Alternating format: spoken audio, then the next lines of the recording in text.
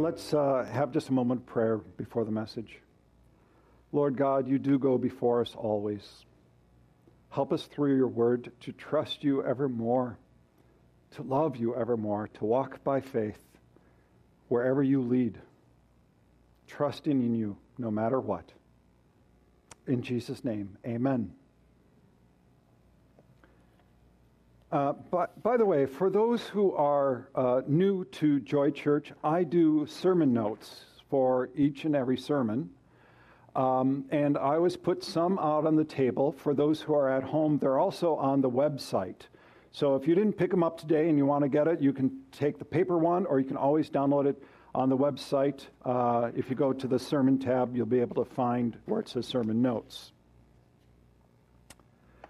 So my question is for you this morning is, does the Word of God ever surprise you? I have to admit, I've been surprised by our study in the book of Ruth. I mean, there's a depth and breadth to this story that you don't get from just a casual reading. I mean, it has taken me a little bit by surprise, the depth and breadth of this story.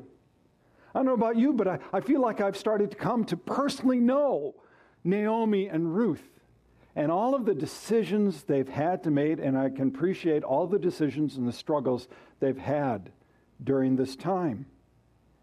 I mean, we've seen firsthand the hardship and suffering, the bitterness and emptiness, but also the love and loyalty of family, of faith being born before our very eyes. And we've also seen how God's grace has reached out and not only protected, but provided for them. I mean, throughout this story, what we're seeing is this. We are seeing the hand of the Lord working in and through all of the circumstances in their life.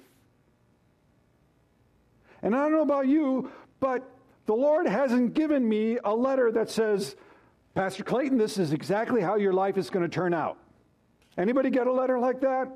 I haven't got that, so I walk day by day too, not exactly knowing. And sometimes in the middle of the journey, I actually get a glimpse of what the Lord's doing. And I got a bit of that this week, and I was like, oh, wow. But sometimes it's not till the whole story is over and maybe years have passed that we look backwards and we see, oh, that was the hand of the Lord. And I couldn't have predicted that ahead of time. And when you actually see the hand of the Lord at work in your lives, you're humbled, aren't you? And you know that the love of God is there for you. So today our theme is actually very simple, but it's profound. It is the loving kindness of our Redeemer. The loving kindness of our Redeemer. So let's continue on in our journey in the book of Ruth to be led, to be fed by his word. So, chapter 2, starting with verse 14. And at mealtime, Boaz said to her, "Come here and eat some bread and dip your morsel in the wine." So she sat beside the reapers, and he passed to her roasted grain. And she ate until she was satisfied and had some left over. So last week we took a look at how Ruth was so humbled that Boaz would just let her glean in the field. And the grace, the favor that he gave to her by even just gleaning in the field humbled her. Do you remember? She actually fell down on her face and was so thankful for the grace of Boaz. But that was just the beginning of his grace. Because we're going to find that she was overflowing with his grace. See, there's some things in the verses that I just read that are up on the screen that to our ear, to our mind in this day age, just don't mean a whole lot because of the culture. So let's dig into this just a little bit here. Boaz invites her for a luncheon meal. That would have been the time for a luncheon meal by the with the workers. But inviting somebody, especially in that culture, to eat with them was more than just food. And you know this already. This carries through to this very day, because when you invite somebody to eat with you, it's not just about filling their stomach, is it? It is about fellowship. It is about hospitality. It is about caring for one another. And that's what sharing a meal is, a sign of hospitality. And it is also a giving of grace. As a matter of fact, that's what we do during a meal, right? When you're with other believers anyway, what do you say before the meal? Grace, right? So Boaz did something very special with Ruth the Moabite. He invited her and to eat with him, to share with him that hospitality. And he says, come here and eat some bread and dip your morsel into the wine. So she sat beside the reapers, and he passed her roasted grain. See, Boaz didn't take into account his standing in the culture, nor did he take into account Ruth's low standing as a Moabite, as a foreigner, as an alien, as a widower. He didn't take into that account at all. Rather, he brings her in and treats her as an honored guest. And he doesn't just give her dry bread. He says, take your bread and dip it into the wine. That wine, from everything that I've studied, would have been like a vinegar wine, which apparently was a very refreshing type of drink. So it was a refreshing thing, and I understand that they still have the same thing to this very day. It's something that is refreshing. And he himself, Boaz, serves Ruth. He passes her roasted grain. This is the hospitality where someone of greater standing became a servant to someone of lesser standing. Does that bring anyone to mind? Might that remind you of Christ Jesus, who of his great standing came to us of much lesser standing, and served us, and refreshed us, and renewed us? You see, grace itself doesn't just dole out drops a little bit at a time. True grace does this. True grace serves the other and gives to overflowing. Because she not only ate till she was satisfied, she had some left over. What does grace filled to overflowing remind you of? It might remind you of a particular psalm. 23rd Psalm. Even though I walk through the valley of shadow of death, I will fear no evil. For you are with me. Your rod and staff, they comfort me. You prepare a table before me in the presence of my enemies. You anoint my head with oil. My cup overflows. See, even in the midst of suffering and hardship, grace was extended to her, and it was an overflowing grace. But it doesn't even end there. There's even yet more grace to come. It says this, when she rose to glean, Boaz instructed his young man, saying, let her glean even among the sheaves, and do not reproach her. And also pull out some from the bundles for her, and leave it for her to glean, and do not rebuke her. So she gleaned in the field until evening. Then she beat out what she had gleaned, and it was about an ephah of barley. So Boaz has already instructed, we had this last week, he's already instructed his young men not to touch her, not to lay a hand on her, to treat her as someone who is honored, so she can glean in the field. But not only that, he goes even more now. Not only can she glean in the field, but from the sheaves themselves. And not only the sheaves themselves, he says, take what you have worked for, young men, and give it to her, so she can take food from that. And he instructs them not to embarrass her, not to insult her, but treat her as someone who is honored. And so by the end of the day, she has an about an ephah of barley. So what does that mean? Well, from what I've read, historians, they vary on the account, but it's anywhere from the low end, about 25 pounds of a barley, up to 50 pounds. I've heard mostly around 30 pounds. That's a lot of barley for one person at the end of the day. So do you remember, if you were here last week, we talked about your favorite book in the Bible, Leviticus. Yes, if you weren't here, that is your favorite book of the Bible, the Old Testament anyway. And there was the command of the Lord, right, to leave grain in the field so that people could glean. Did Boaz fulfill that? Yes. Did he go above the law? Yes, he went so far above the law. Boaz, the grace that he extends goes far and beyond what the law demands. Does that also remind you of somebody else? You see, Boaz is a figure, a prefigure of Christ Jesus. Christ Jesus not only fulfilled the law, he gave grace abounding above the law. He came to you and me, though we don't deserve it. He came to you and me, and through his body and his blood, he sets a table before us, right? Where that grace overflows. And it's hard to fathom that. This is why we had the gospel reading from John, verse 16 and 17, for from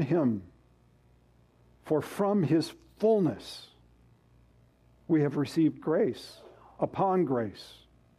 For the law was given through Moses, and grace and truth came through Jesus Christ. You and I are no longer under the law.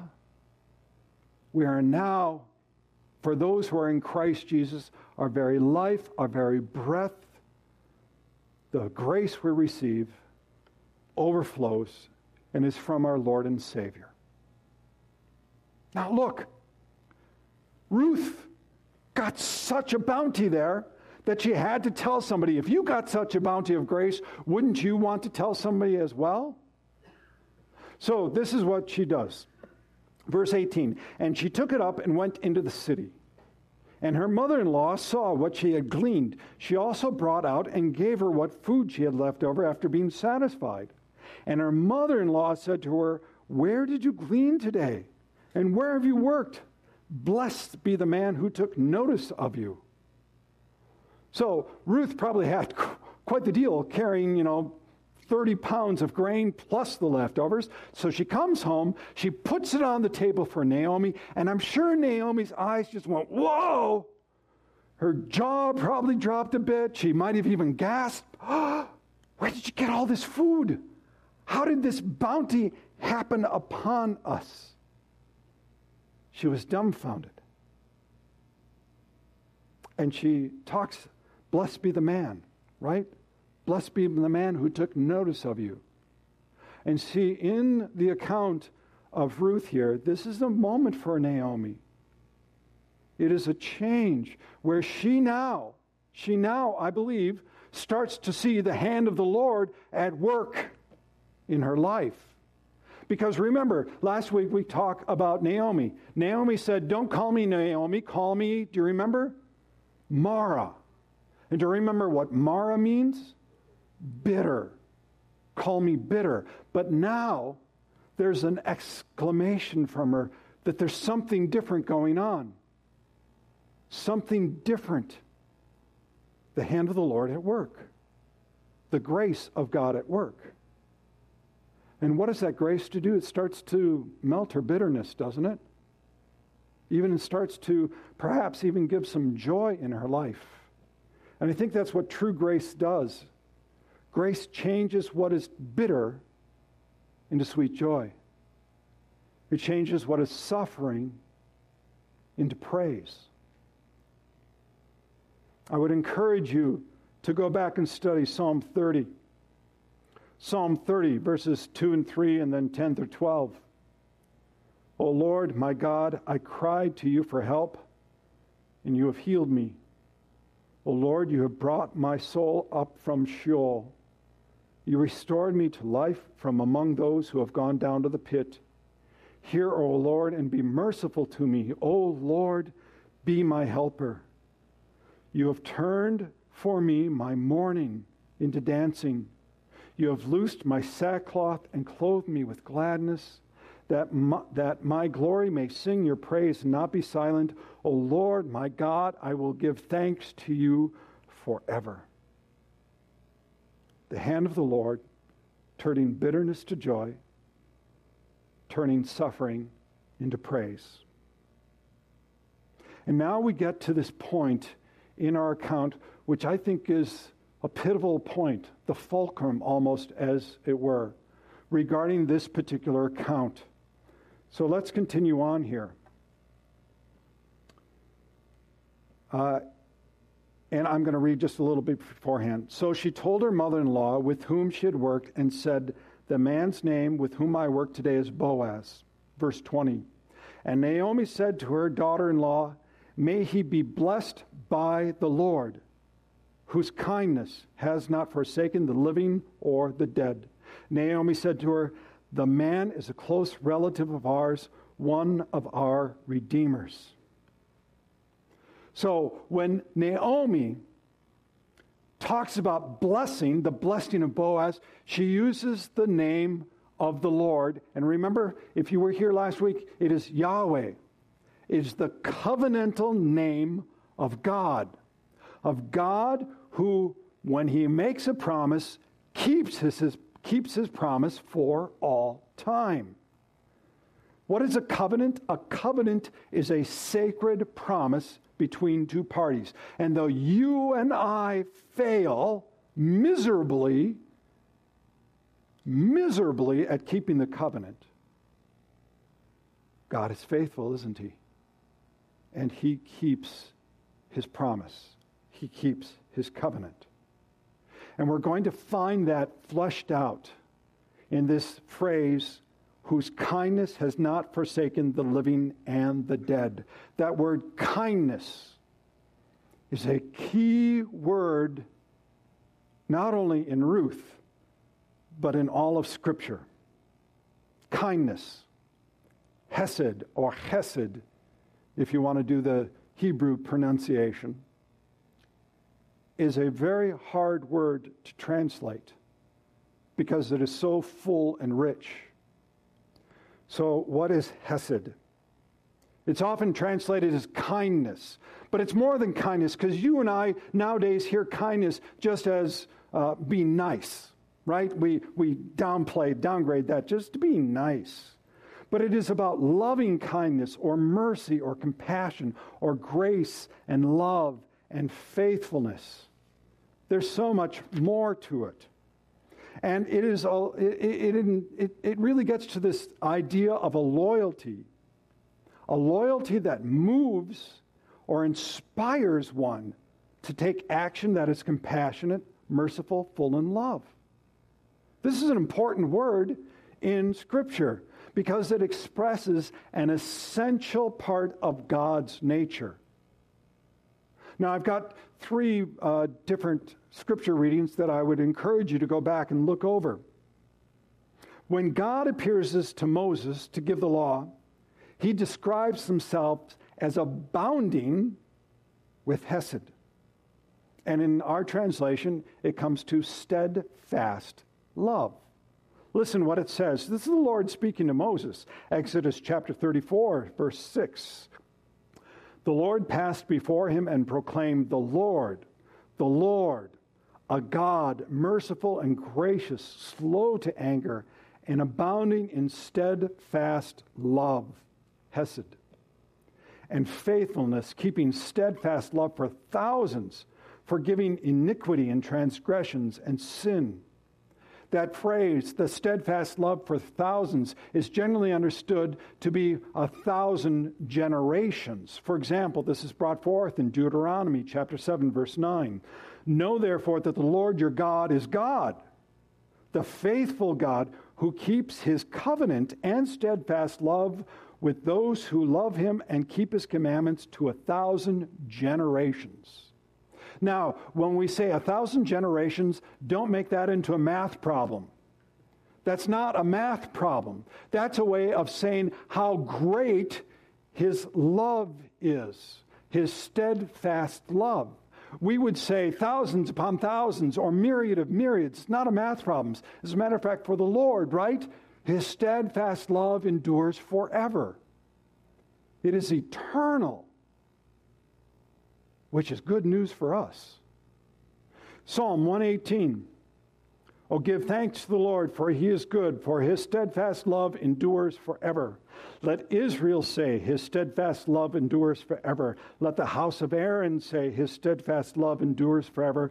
Let those who fear the Lord say, his steadfast love endures forever. Steadfast love communicates the loyalty, the faithfulness within the relationship. The covenant that God has made with you and me. And his steadfast love is associated with forgiveness of sin for those who repent. So Naomi exclaims, may he be blessed by Yahweh, the one who gave us his covenant, whose love is steadfast forever. He has not forsaken the living and the dead. So what does it mean by the living and the dead? Well, obviously, this means Naomi and Ruth, who are alive, right? Is that important? Yeah, it's critical. Because it says that God has not forsaken them. What is to forsake? It is to abandon, to disregard, to turn away from, right? But the Lord has not forsaken them because of his steadfast love. And I want you to listen carefully. The Lord has not forsaken you. He has not forgotten you. He cares for you. And his steadfast love endures forever. And you and I, during these times, need to be reminded of that, don't we? Again and again and again. The Lord has not forgotten you. I would encourage you to read Psalm 34. Here's verse 17 and 19 through 19. When the righteous cry for help, the Lord hears and delivers them out of all their troubles. The Lord is near to the brokenhearted, and he saves the crushed in spirit. Many are the afflictions of the righteous, but the Lord delivers him out of them all. He has not forgotten the living. He has not forgotten you who cry out in faith to him. And he's not forgotten the dead. So how are we to understand that? Well, in this case, it would be Elimelech and his sons.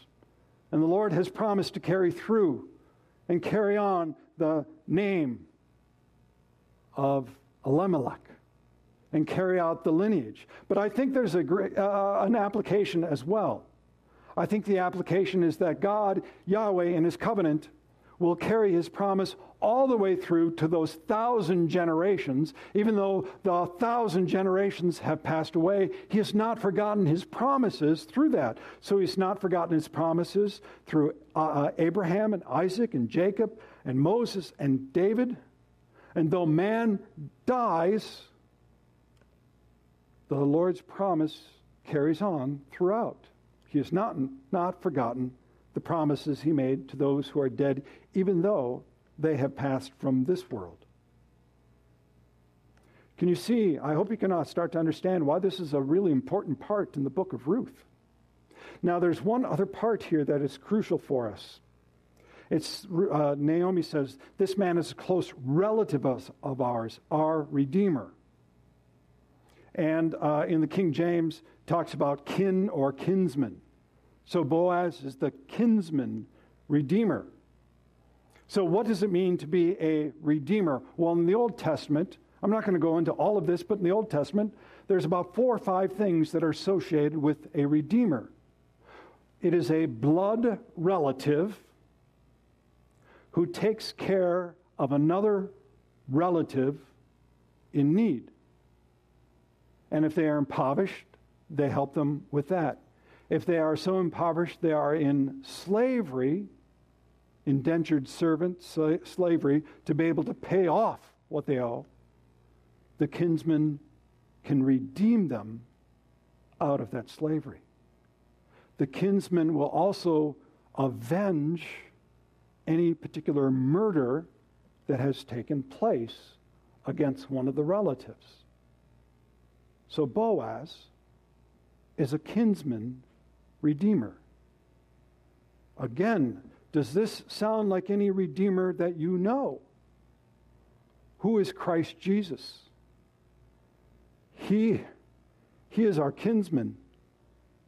By his blood, he shed his blood for us to take us out of death to life, out of slavery to sin to freedom in him.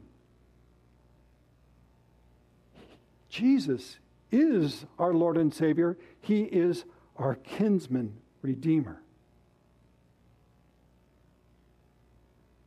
And he does this, why? Because of his loving kindness, his steadfast love, the hesed that he has for each one of you.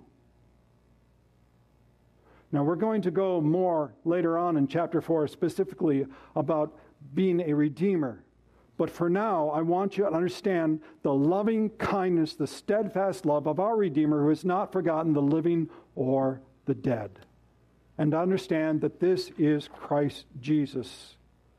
Boaz is a figure of Christ Jesus who has come to us in the fullness of grace, grace upon grace.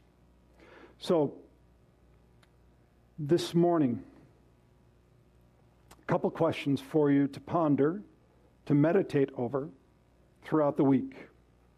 In what ways has the Lord been gracious to you? I mean, look back. Think about how the hand of the Lord has been at work in your life.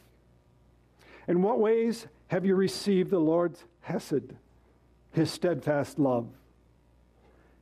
And ponder this week, what does it mean that Jesus has redeemed you? Let's pray. Gracious God, Heavenly Father, we thank you and praise you for your steadfast love for us. Through the power of the Holy Spirit, enliven our hearts. Guide us so that we ever sing your praises. Thanking you in Christ Jesus, who is our Lord and Savior, our Redeemer. Amen.